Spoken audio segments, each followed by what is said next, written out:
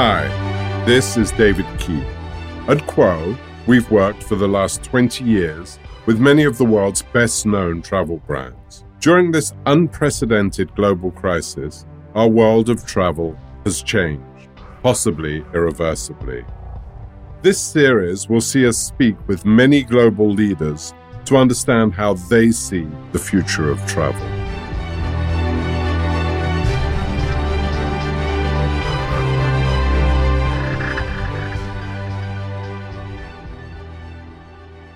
Michael Piro, Chief Executive Officer of Wink Hotels, of the soon-to-launch super brand out of Saigon. Welcome to the future of travel, Mike. Morning, David. Thanks for having me. Michael, it's fantastic to have you on the show, and to particularly because I wanted to talk and I want to focus on Vietnam. There has been an enormous amount of press over the last week, 10, 12 days, where Vietnam is being positioned, one, as coming out of the crisis with an exceptional record in terms of cases, in terms of tragic deaths, and of controlling a situation with an incredibly dense population in a very large country. How, first of all, Mike, has the Vietnamese government managed to control the situation in such an amazing way? Well, I think that, first thing is that Vietnam, if you look through history, Vietnam is no stranger to crisis. So that was the first kind of thing I felt when the situation started to erupt. You could really feel the authority, the leadership, and the control of the Vietnamese government throughout the entire process. I would also like to commend the citizens of Vietnam also were very serious right from the first news of this outbreak. The local citizens were also very quick to respond. I remember kind of in the first week of the COVID-19 virus being announced in Vietnam, in my apartment building in Hanoi, I went in an elevator, and this was very early on, and I hadn't quite gotten into the habit of wearing a surgical mask every time I leave the house.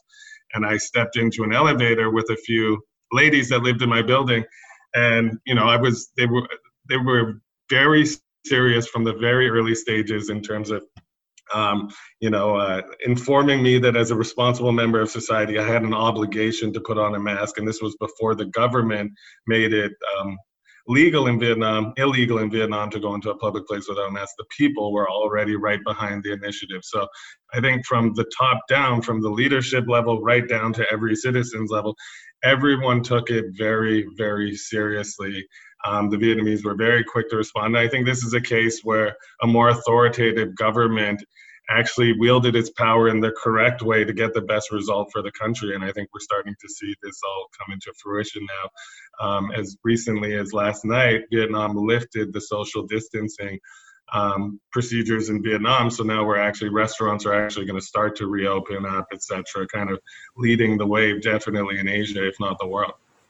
And in terms of social distancing as a culture, the Vietnamese, in a similar way, I'd like to say to the Thais and to other Indochina, and to Laos, Cambodia, and to the Burmese, there's a natural social distancing. Is that true?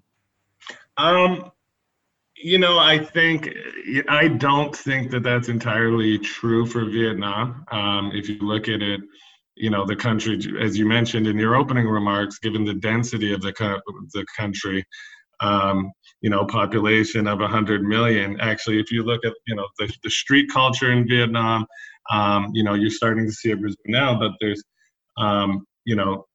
hundreds of people along the street sitting on plastic stools, crammed beside each other, enjoying beer, tea, cigarettes. Just in traffic, driving to work on a motorbike, you're closer than 1.5 meters to, 10 people at every given time, given the traffic level. So I think Vietnamese are actually used to being very close to each other. They're actually used to being very social. They're very used to being very community oriented. So while it was very hard for Vietnam to adapt to this kind of more insulated lifestyle, the people did it because they recognized the importance. And you know, and the government was quite thorough throughout the whole process. From every phone call you make, there's a recording from the government telling you to stay inside. So you have to hear that before every single telephone conversation. They use TV, public media, every channel possible to get the message of COVID out. So it was a very impressive kind of full court press by the government and by the people. And you know, I really like to see how Vietnam kind of plays out throughout the end of the year. Well, that was obviously my next question.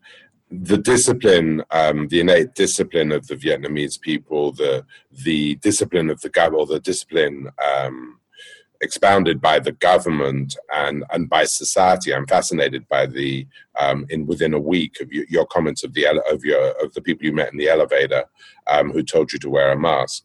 I think that's endemic to society and endemic to the reasons why Vietnam has come out so successfully so quickly. But how we've got to figure that the discipline will remain, but how quickly do you feel, and obviously this is the $64,000 question, how quickly do you see a return to normality, or do you see a return to a normal life in the foreseeable future? You know, I think how we refer to normal life, there's going to be pre-corona, post-corona. I don't think normal as we knew it yesterday will be the normal of tomorrow. So I think a generation is going to be changed through this crisis. And I think that, I really believe that, you know, that the people are changing, the way people are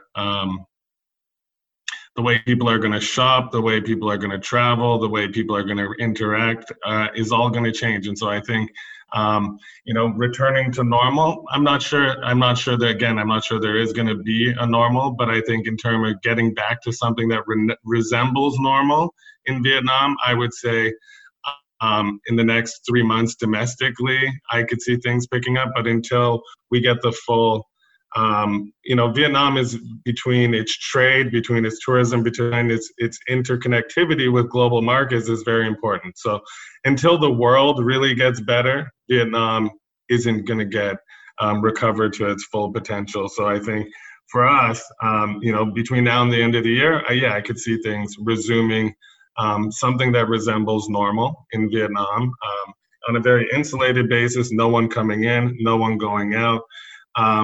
But until things fully resume, and Vietnam relies on a lot of, you know, we were on track to do close to 15 million international arrivals. That's a big deal.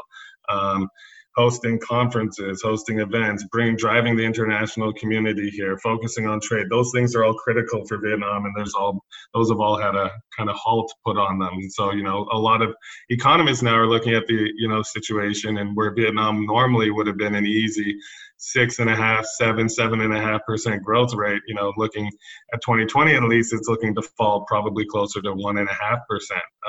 You know, still being positive, which is big for this part of the world, but you know, that's a significant drop, and everyone is going to feel that in every walk of life in the short term. In the American press particularly, but also in the European press, people are talking about the Vietnamese picking up the slack and some of the opportunity from the Chinese market. Obviously, from a manufacturing and from a production point of view, and from a GDP point of view, that's a positive thing. How will that affect the opportunity that, if we start to think about travel, of Chinese travelers coming back to Vietnam? Well, I think that, you know, definitely Vietnam we've already been seeing that for the last several years, kind of as we see some of the, you know, world's kind of political and corporate world kind of decoupling itself from the Chinese economy and making that shift to Vietnam. So I think from an economic standpoint, that's obviously going to bode well for Vietnam.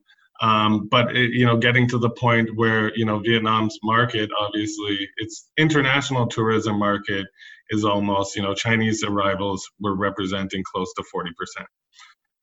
So we need that market to rebound. So to your point, when will they start coming back? That's going to be very, very hard to say. Again, it's going to be both a question of when is Vietnam going to feel comfortable opening up to the rest of the world to come in, and then also again, I think the Chinese government is also going to be making things a little bit tighter for Chinese citizens to travel in kind of mass market over the short to medium term. So on the demand side, that's going to affect things as well. So, for me, it's hard to say kind of when the Chinese market is going to come back. But what I can say for sure is that Vietnam's tourism market relies on that market rebounding. Again, they make up 30-40% of the international market, followed by Koreans at around 15%. So between the Koreans and the Chinese, they make up the lion's share of the entire Vietnamese travel market. So until that gets going, I think we're going to see, a very difficult times ahead for Vietnam. The good news is in this, which is kind of silver lining for our new brand Wink, is that it was designed really for the Vietnamese traveler. And so in recent years, while you're looking at international travel reaching 12, 13, 14 million arrivals a year, domestic tourism has been growing by 20% almost consistently for the past 5 years. So you're seeing 70, 80 million Vietnamese travelers annually. And so for us, that's really going to be the big market, and we don't see that market of being affected too much by the current situation. When you say that, and let's start to focus on that. When you say that you don't think it'll be being too much affected, do you feel that there'll be, once the flights start going properly again, you feel that there will be both business and leisure, domestic travel, significant domestic travel in the near to medium term? I do believe so. So I think, I don't think the psychological effects of Corona are going to be that long lasting here. Like I genuinely believe that people will get up and start traveling as soon as the flights and everything opens up. On the demand side, looking into it further, and just in terms of, I do think there'll be a bit of a slowdown this year, given the fact that, generally most companies in Vietnam, as a result of COVID, have cut salaries quite significantly. People are watching their portfolios fall apart. Many of the kind of middle-class Vietnamese are exposed to entrepreneurial type businesses focusing on retail, F&B, et cetera. Obviously, those sectors have been hit extremely hard. So I think, when you're seeing the economy go from 7% growth down to 1.5% growth, there's a lot of people who are affected, their pockets are affected. So I would expect to see over the short term, the numbers not come roaring back, because people are also, I think everyone is, their pockets are a bit tighter right now, and that everyone's income has been affected. But psychologically, I think Vietnamese are going to be comfortable to get back on planes, at least domestically, very quickly in the short term. And I think you're going to see things kind of rebound relatively fast relative to the rest of the world. We're hearing, and obviously through this podcast series, in different countries around the world, this kind of pent-up psychological need for people to get out and to start traveling again. Are you seeing the same thing there? Yeah, that's something really, really interesting that you that you mentioned, because we did a little bit of survey, like an informal survey where we just put up on our social media, like, what are you doing when quarantine ends? And 70% of the responses were, I'm going to the beach. So, I think, Vietnam has this young population, 2/3 of the population under the age of 35. They've got kind of frenetic energy. They're excited. They're used to, constant mobility, and they're keen to get back out there. So my sense is that, as soon as things, flights resume normal schedules, hotels reopen, that the Vietnamese market is going to be out there pretty quick to kind of, to capitalize on this pent-up tourism demand that's been building as a result of the virus. And that's fascinating, and I think that's a real note of positivity. I'm delighted to hear. I'm really delighted to hear that. More so, as much leisure as business, or impossible to predict right now. Hard to predict right now. I think at least in the short term that people are going to be more focused, more necessity focused. So in one sense, I would agree that business travel would kind of rebound first, as I know for myself, like I've got a series of critical meetings that have been stacking up for the last 2 months that I'm need to get on the plane as soon as I can and deal with that. But on the other side, I also think that Corona has provided companies with an opportunity to realize how powerful technology really is. I mean, I know that's happening in our company in the sense it's like, well, before we thought it would be impossible to run our business without flying to Saigon every week. But guess what? We just found out over a month and a half that we can get a lot done on Zoom. And so I think that's also going to affect the way business is done in the future, as people, I think, became, top level executives that wouldn't touch this level of technology are now, Zoom experts and Microsoft Team experts, and everyone, I think, is more comfortable now with these type of platforms. So that could also have an effect on the demand side for business travel. But overall, my thought is that, initially you'll see people returning for necessity travel. There'll be a bit of a testing period. People wait and see, watch, make sure nothing happens to anyone else. And then once they see that it's clear, you'll see Vietnam just come roaring back really fast. Within Vietnamese culture, and particularly within Vietnamese business culture, there's obviously a huge there's a huge social element, an eating element, a dining element, a lunching element, whatever it is. And obviously technology, you can't really do that over a digital meeting. How, and we're hearing it again all over the world, technology has solved the problem during a crisis. Does it? But it doesn't replace the face-to-face. It doesn't replace that trust. Do you think it can? Do you think, if we dig a bit deeper into that, do you think out of necessity, yes, but when it comes down to it and in a year's time when things really have settled down, will the face-to-face still be more important within Vietnam? Yes, absolutely. I think relationships are still so critical. And what I've found, I'm speaking from my own experience, is that, kind of critical deal-related, relationship-driven tasks that I'm working on, I'm only, online I can only take it to like 85%. So I have a bunch of things that are kind of baked, sitting at 85%, that I can't get finished until I can get my face in front, face-to-face with the respective stakeholders, counterparts, government officials, banks, suppliers, etc. So I do fully agree with you that nothing is ever going to replace the need for that face-to-face meeting. But are we seeing that, could we reduce travel by 10 or 15% and rely more on technology? Absolutely. Yeah, I think that makes a ton of sense. Mike, just switching to hotels and again, focusing exclusively on the Vietnamese market, what is this new generation of traveler looking for, and will the brands be delivering that? I mean, I know you're developing your own Wink brand, which is a super exciting new concept, but what is the traveler really, and the post-virus traveler, what are they going to be looking for? Well, I think what we're seeing is that the customer is obviously becoming more experience driven, right? And the Vietnamese customer is no different. And when I say experience driven, I mean that they want to really absorb the locations they're in. 10 years ago, when I looked at travel here, just sitting in a nice hotel to make it there, to arrive at a really high-end hotel was enough.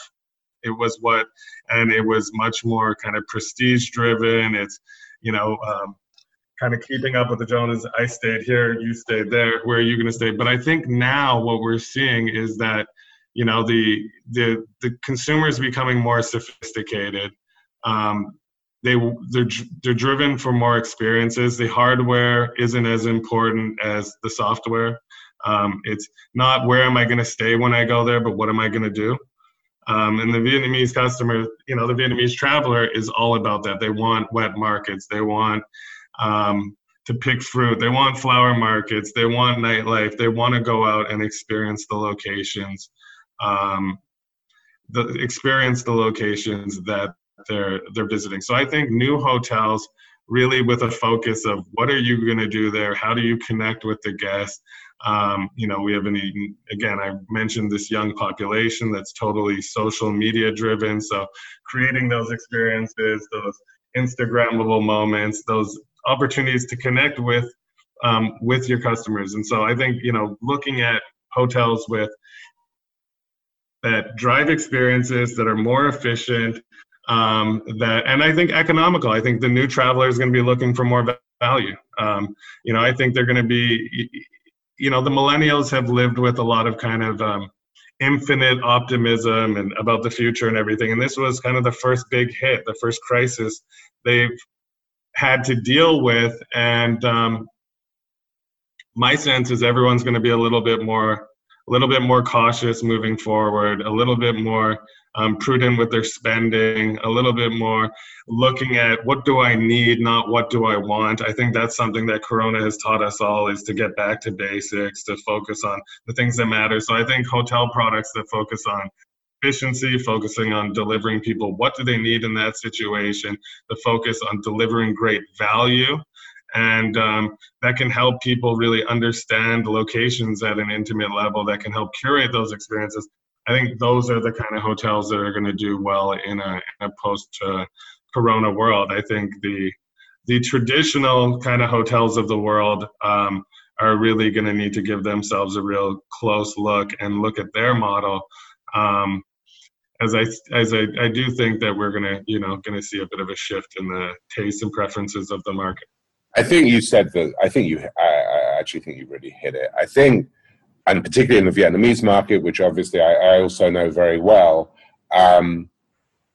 historically or pre-virus, almost every certainly mid to upper end product was being created for the so-called the foreign traveler, the part of the 15 million of incoming. Everything was being done in a traditional analog form for an overseas traveler, and the brands were created, and the international brands that are in Vietnam are being created for the foreign traveler. Yet what's going to happen now, and it's not just with Wink, but there are other brands, Sojo, there are other brands that are coming out that are being created exclusively, or more or less exclusively, for the Vietnamese traveler. And what we will find, and I'm guessing what we'll see, is that the foreign traveler, when they do come back, will be more attracted to these brands than perhaps to the traditional plays that had attracted them in the past. Absolutely, I think that's a very good remark, and we believe that fully. We believe that while we are developing a product that's which obviously you're very familiar with, that was designed for the Vietnamese market, and it really celebrates the sensibilities of Vietnamese culture, but we believe that the foreign market is actually going to find it equally, if not even more impressive and more refreshing and more authentic as they approach their Vietnam travel experience. And I think that's really what we're aiming to achieve. I totally agree. We're almost out of time, Mike. But I just want to. It would be remiss of me not to talk about new destinations. Obviously, Cam Ranh comes to mind. Phu Quoc is I guess is on everyone's mind. The development of Da Nang. I don't want you to. We don't really have time to go through a detailed assessment of each destination, but will these destinations, given the propensity, given the fact that it's going to be more domestic travelers, will these destinations are they going to proliferate? Are they going to do well? Are they going to succeed in a market that is driven by domestic travel? No, absolutely. I think they'll do well. My concerns with those markets are, Nha Trang's been kind of a beach hotspot in Vietnam for the past 20 years, so it's kind of reaching its maturity level. The density of the build out in those locations is growing quite significantly. Sometimes the sustainability is questionable, but overall, those are kind of household resort destinations in Vietnam right now.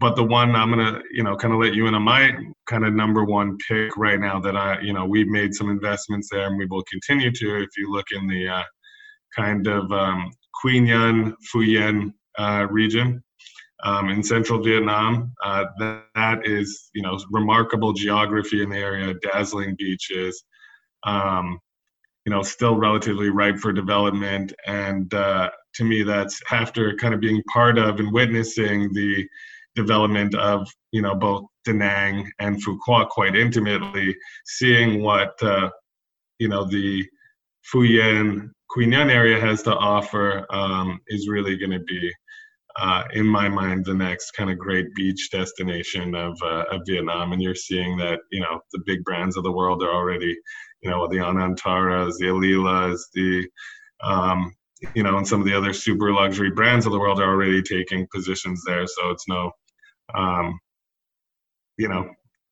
it's a very exciting time to be watching that area. Yeah, I went there actually to Quy Nhon, I don't know, about 5 or 6 years ago. It's absolutely stunning. Michael Piro, Chief Executive Officer of Wink Hotels, thank you so much for being on The Future of Travel. David, thank you very much.